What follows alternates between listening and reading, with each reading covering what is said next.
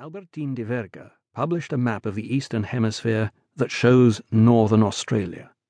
It was another 350 years before Captain Cook discovered that continent. Similarly, Brazil appeared on Portuguese maps before the first Portuguese, Cabral and Dias, set sail for Brazil. The South Shetland Islands were shown on the Piri Reis map 400 years before Europeans reached the Antarctic. The great European explorers were brave and determined men, but they discovered nothing.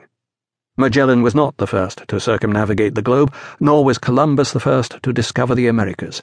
So why, we may ask, do historians persist in propagating this fantasy?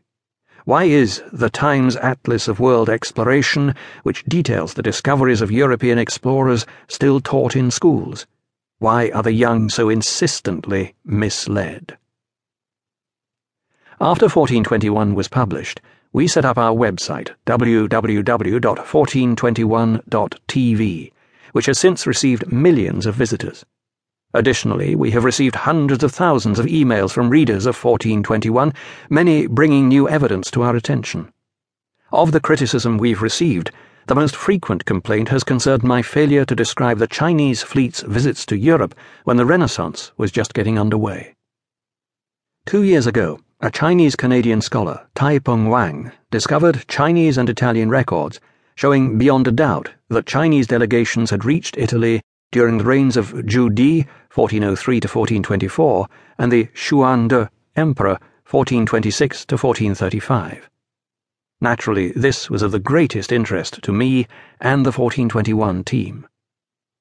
Shortly after Tai-Peng Wang's 2005 discovery, my wife Marcella and I set off with friends for Spain. For a decade, we've enjoyed holidays with this same group of friends, traveling to seemingly inaccessible places, crossing the Andes, Himalayas, Karakorums, and Hindu Kush, voyaging down the Amazon, journeying to the glaciers of Patagonia and the high Altiplano of Bolivia. In 2005, we walked the Via de la Plata from Seville, from which the conquistadores sailed to the New World, north to their homeland of Estremadura. Along the way, we visited the towns in which the conquistadores were born and raised. One of these was Toledo, painted with such bravura by El Greco. Of particular interest to me were the medieval pumps by which this fortified mountain town drew its water from the river far below. On a lovely autumn day, we walked uphill to the great cathedral that dominates Toledo and the surrounding countryside.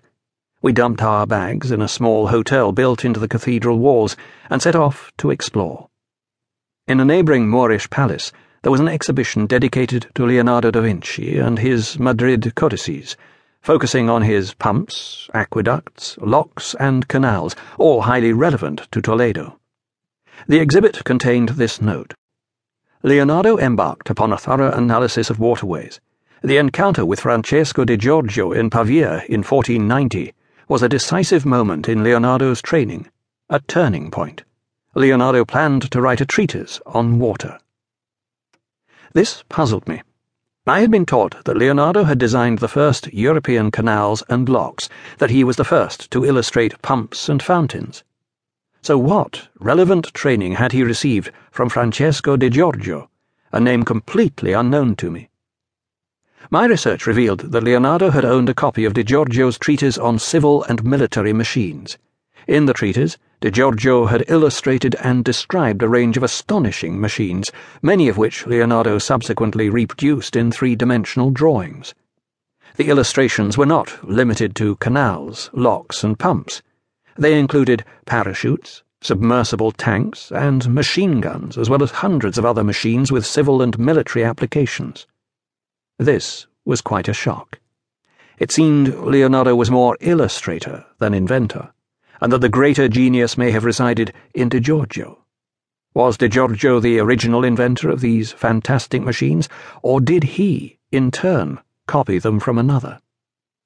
I learned that Di Giorgio had inherited notebooks and treatises from another Italian, Mariano di Jacopo Ditto Taccola, called Taccola the Crow. Taccola was a clerk of public works living in Siena. Having never seen the sea or fought a battle, he nevertheless managed to draw a wide variety of nautical machines, paddle-wheeled boats, frogmen, and machines for lifting wrecks, together with a range of gunpowder weapons, even